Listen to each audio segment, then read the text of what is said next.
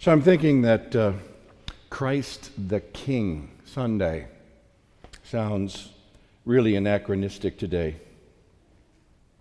Outdated language announcing a dead concept.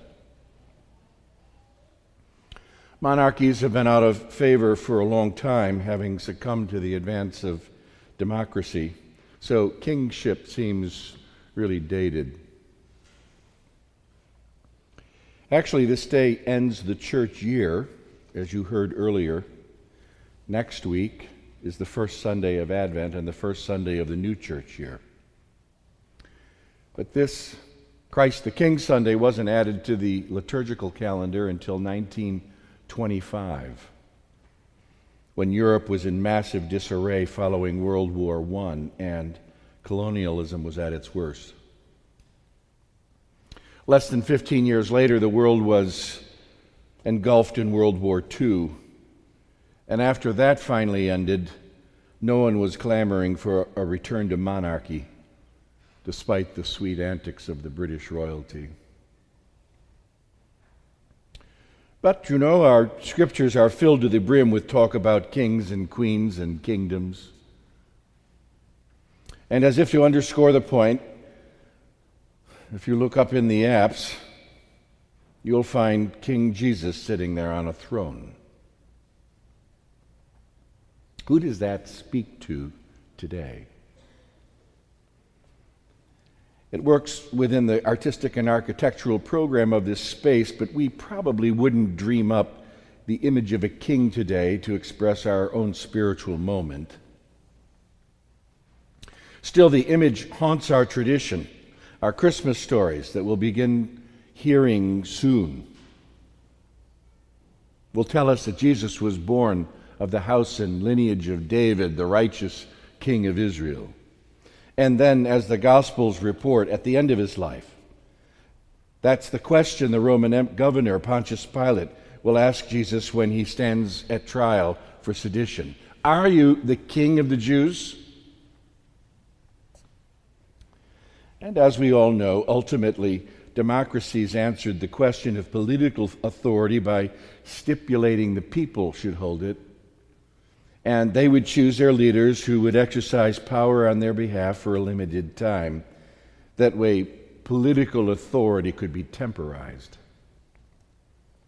In order for that to work, the people had to have confidence that the system was reasonably trustworthy to produce competent outcomes, evidently an experiment still in the making. They entrusted authority to a democratic process instead of a genetic lineage of monarchs that produced wildly divergent results.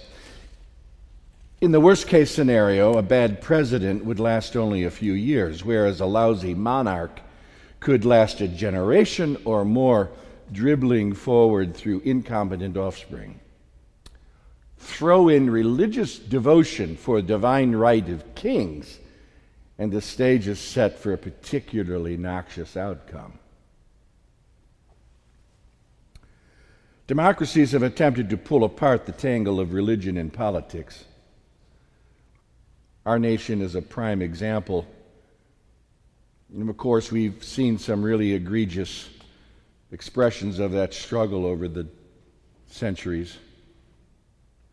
And now we have the evangelical support of Senate candidate Roy Moore. But we can't escape this problem of religion in politics by saying our faith has nothing to do with politics, not when we have that picture of a king up in our mosaics.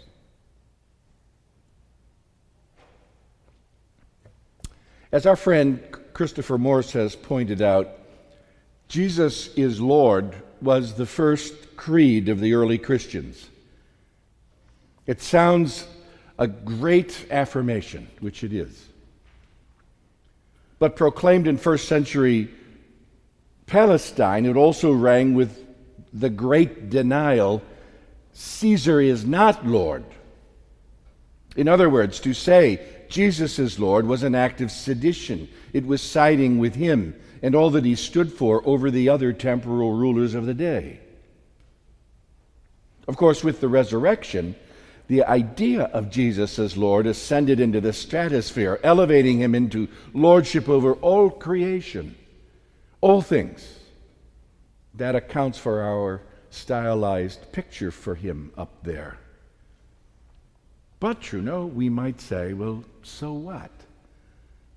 What does that even mean to sharp 21st century cynics? Well, Jesus gives us a clue in our gospel lesson. His words are declamatory, but we should probably read them more like a parable. They have the ring of a parable. And he says, "When the Son of Man comes in his glory and all the angels with him, then he will sit on the throne of his glory, and all the nations will be gathered before him. And he will separate people one from another as a shepherd separates the sheep from the goats. And to the ones on his right hand, the sheep, the king will say, 'Come, you who are blessed of my Father, for I was hungry and you fed me, and thirsty and you gave me drink, a stranger and you welcomed me, naked and you gave me clothing. Whatever you did to the least of these, you did to me.' And then to those on his left, the goats, he will send away, saying, 'You gave me no food or drink, nor did you welcome me or visit me. Whatever you did not do for the least of these, you did not do to me.'" Now, notice that this king who is pronouncing judgment does not privilege tribes, political tribes here, nor does he privilege one family, one nation, one race, one gender over another. Notice, too, that there is nothing here about creeds and doctrines. And I should emphasize that this is the only description of the so-called last judgment in the New Testament. This is what we've got to go on, if you will. The key ingredient to the Lord's judgment boils down to something rather simple, really. Painfully simple, but also evidently quite difficult. He privileges the least among us. The poor, the hungry, the thirsty, the imprisoned. But there's more.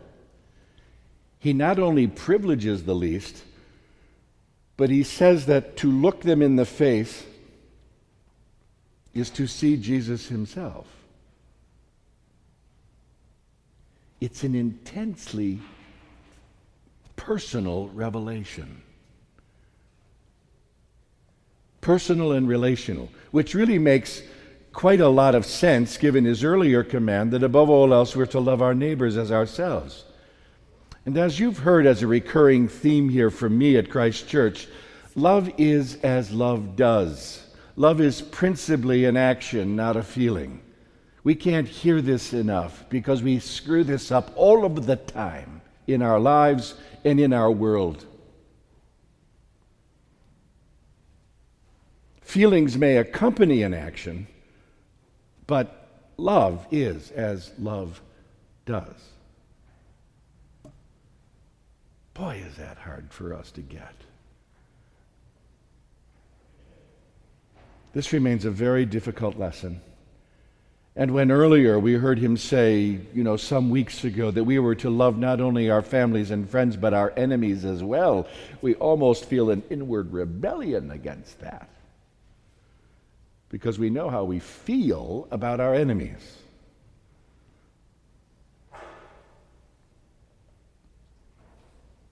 Jesus' lordship is unlike anything the world has yet experienced.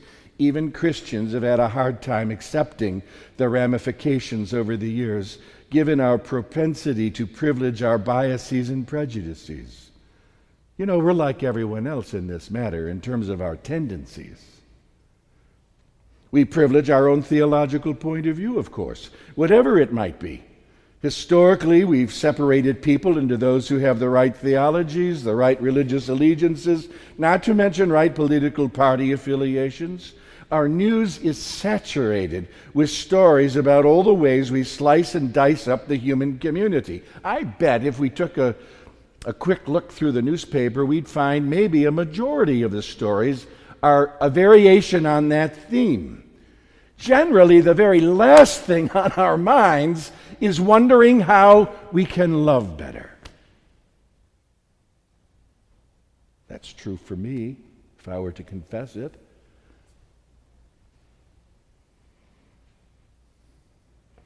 That's why this passage from Matthew is so striking, and why the church has tended to ignore its ramifications so very often.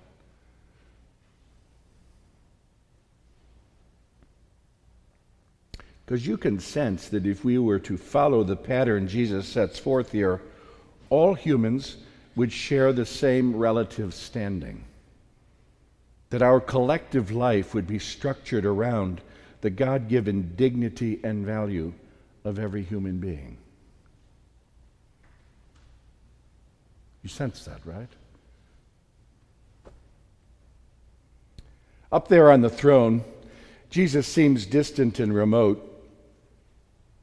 Sometimes that distance can seem oddly comforting in the "I've got the whole world in my hands" sort of way. At least I have found it to be true from time to time. But you see, if we really want an intimate encounter with him, then we bring our eyes of faith to look at the sick, hungry, homeless, oppressed, and imprisoned in person. Look into the face of one of the least, the vulnerable, the weak, the children, and see there the face of God.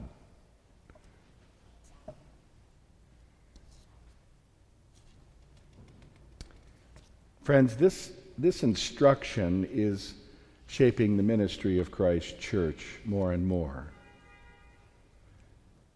This is why we've established another ministry in Washington Heights, why we've chosen to work with largely immigrant mothers with children 0 to 3 years of age under the banner of breaking the back of poverty in a zip code. That's why we built a church and a community center in a desperately poor neighborhood of Cartagena, Colombia, and why we serve 100 meals a day to children, and why we created a microfinancing program there. This is why we serve the homeless a hot meal at Christ Church every Sunday night, and why we partner with the Methodist Home for Nursing and Rehabilitation.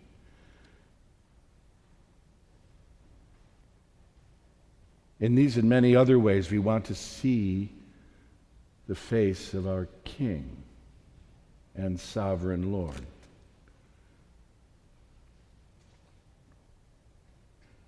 For our part, said Mother Teresa, what we desire is not a class struggle, but a class encounter in which the rich save the poor and the poor save the rich. Because the gaze, of course, isn't just one way, the gaze is two-way. We are meant to be seen as well. In this sense, rich and poor are relative terms, inviting intimate human community.